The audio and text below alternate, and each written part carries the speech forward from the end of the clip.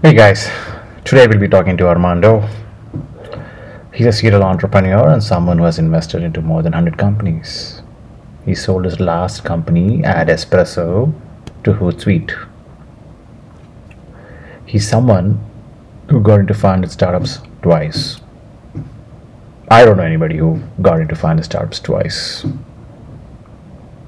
I, in fact, met him at the headquarters of funded startups in Mountain View. That was the first time I met him. And he's someone who doesn't bullshit and is extremely helpful to founders. He's currently the co-founder of a company named BreadCrumbs. Armando, thank you for taking the time out. I really appreciate it. What is breadcrumbs all about? So the idea behind breadcrumbs is to surface your upsell opportunities.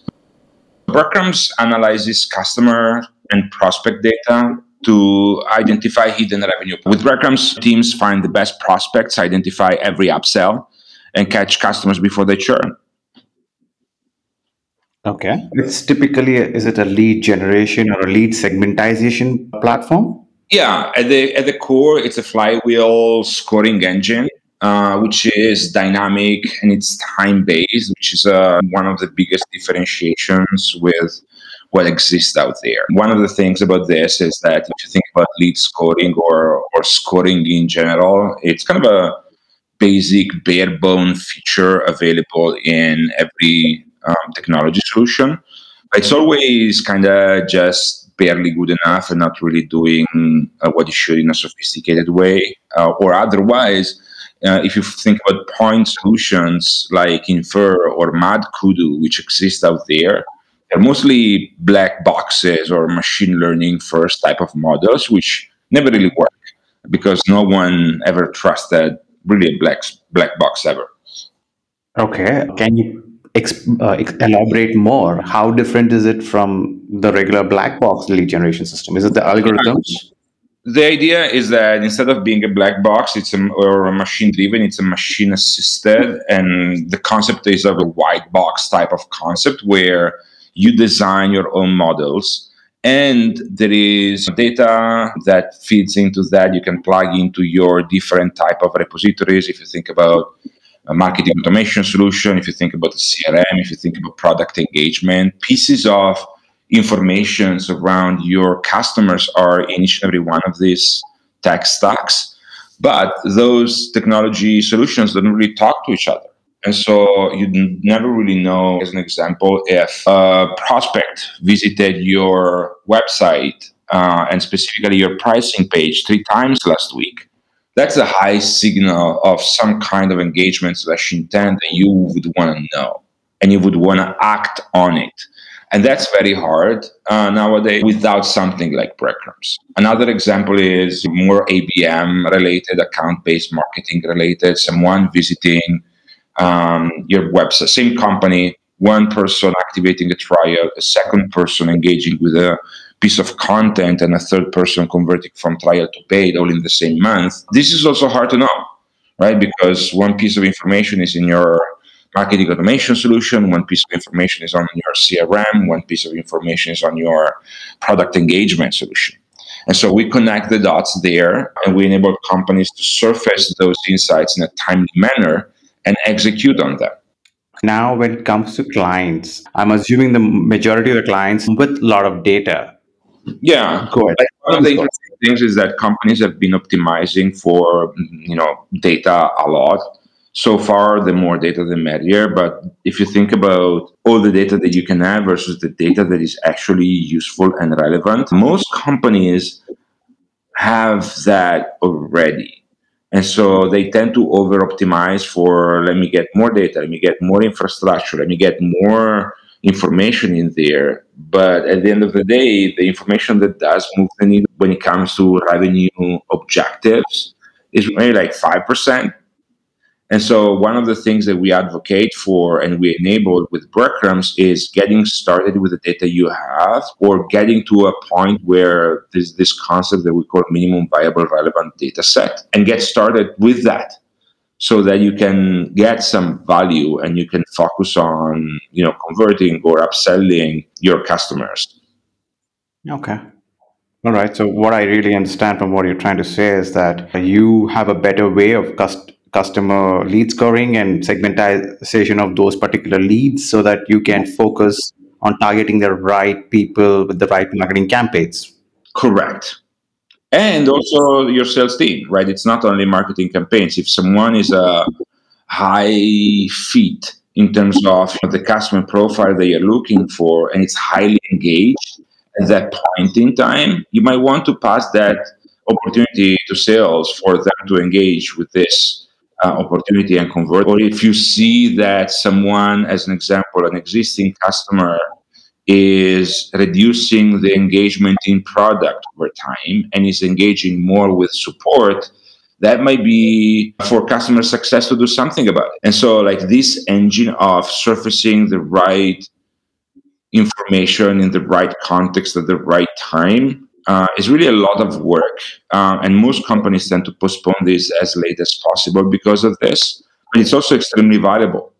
And so the idea with breadcrumbs is, can we reduce the friction of putting that in place so that companies can get the value or most of the value out of it without doing most of the work?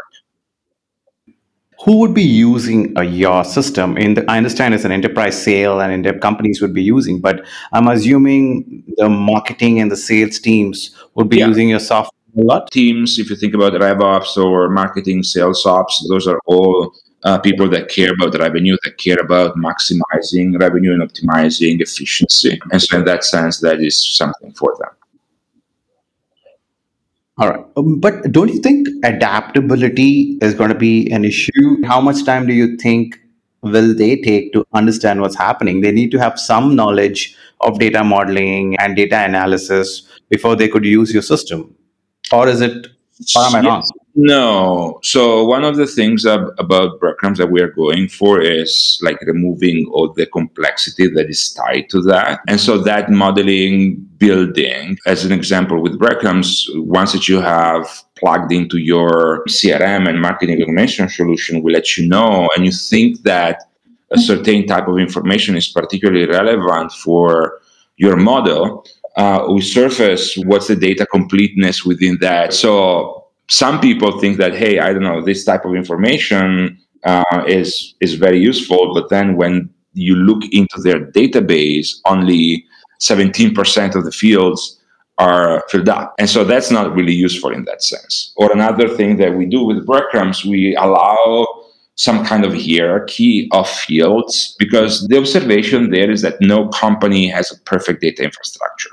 No company has a perfectly fresh data set, right? It's always messier than most people think and realize. And there is always this tension of, hey, I need to have a perfect data infrastructure before starting to think about this. But that's pie in the sky type of thinking, because as the company grows, the problem changes. And so the perfect data infrastructure is never going to really happen ever. And so, in that sense, like one of the things that we are advocating is, hey, get started with what you have, get some of the value, and then improve over it and activate that feedback loop, prove that you can actually accelerate revenue and do a better job there so that you can graduate to that next stage. And so, back to your question, it does require some knowledge of that. Although one of the things that we're working hard on is, what's the lowest possible amount of knowledge that you need to get started, and can we solve the gap through technology instead of having to hire very expensive resources for that. So ultimately, your system would replace majority of the data analysis guys. Yes, but also more than eliminating it, if we think about more as like giving them superpowers. If you think about data specifically within companies, most companies think about getting more data, and then where the data sits, and then how it transforms the data, and then how you protect the data, right? And then there is another element which most companies are not thinking about, even once that you get to that point and you did a great job there. It's still a cost center unless you actually connect with this with action and revenue. And so what we focus on with breadcrumbs is once that you've done all this work, actioning the data is the next logical step that you need to think about and put in place to actually get any kind of meaningful results from an operational and growth perspective. Or otherwise, you did all Right. this work and you built all this infrastructure and you have now like a perfectly secure, updated, fresh, organized data. So what?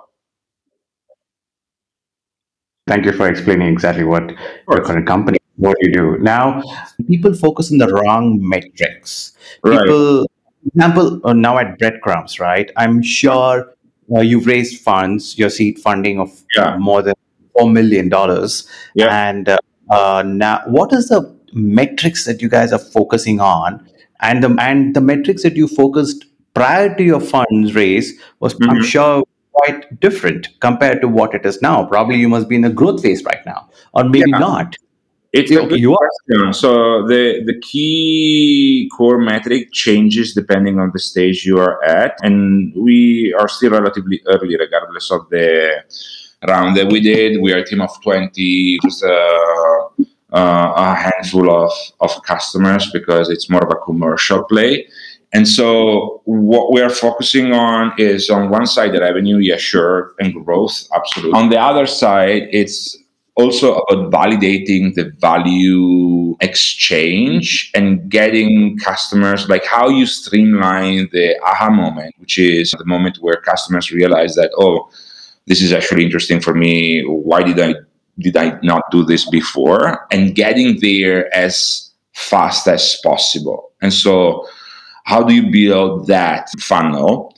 And how do you remove the friction that goes from discovering that something like breadcrumbs exists and signing up and connecting your data sources and getting to that model creation, surfacing of revenue opportunities as effectively as possible. Eventually, it does translate into revenue. The issue with revenue is that it's a very lagging indicator. It's very bottom of the funnel.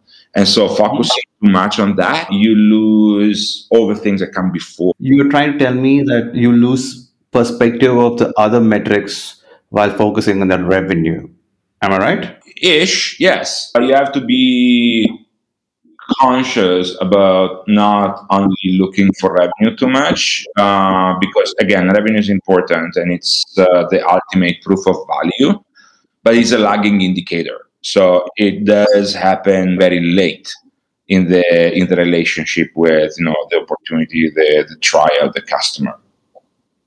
Can we generalize it? Every company, and specifically depending on the business model and depending on the stage, should optimize for different things. Right. And also, different companies at different stages are solving different parts of the problem. Very early stage, if you're a SaaS business, or if you're a B2C or D2C or marketplace company, or crypto, or biotech company, you're thinking about different things in different ways. And then as the company grows and mature, you're validating different parts of the value chain as well. So like companies should change their main focus and KPI as they solve one problem and move to the other. Hey, thank you for explaining what your company does, man. Really insightful. Moving on, dude, you've invested into more than 150 startups. What is the one thing that you're always looking for? How do startups get your attention? Well, growth, I look for that. Knowing revenue is a very lagging indicator. I'm looking for 350 to $500,000 of revenue for things to be exciting to me, because that implies that you solved all the issues and the problems and the steps that are needed to get there. Are looking for different things, and there might be, or different investors are maybe looking for different things. There might be people that are more excited about specific spaces or the expertise of the team, or looking at a product, or more from a technology perspective. And do you generally take the lead, or do you follow? No, I mean, I don't take it just as an angel investor. Hey, I've heard certain people do a lot of tech due diligence where they go and check the code base, if the quality of the code is great. Do you do something like that at early stage? Things are mostly not perfect most of the times. They actually kind of duct tape, barely working most of the times. And that's normal. And that is okay as long as there is a customer base which is growing, not only existing, but growing. And so that's why I look for a slightly later stage compared to most, because if you are servicing customers and if you're generating revenue and if those are have been growing over the past quarter or so, that implies that you have like a baseline product that works. That implies that there is a baseline go to market that works, right? And so you don't need to focus too much on those things. You just have to understand those things, and you can assume that those are good enough for now. Armando, thank you for your time. Absolutely, and best of luck with everything. Thank you for having me. Guys, this was impulsive conversation. Armando and I were just catching up, and he seemed to have some time, and that resulted in this podcast. Anyways, guys, do read the book named The Sales Acceleration Formula. It's written by Mark Roberge, who used to be the Chief Revenue Officer at HootSuite. You'll find a lot of correlation between what Mark has written in his book and what Armando is trying to say in this podcast. This is my opinion. Do let me know, what do you think? Thank you.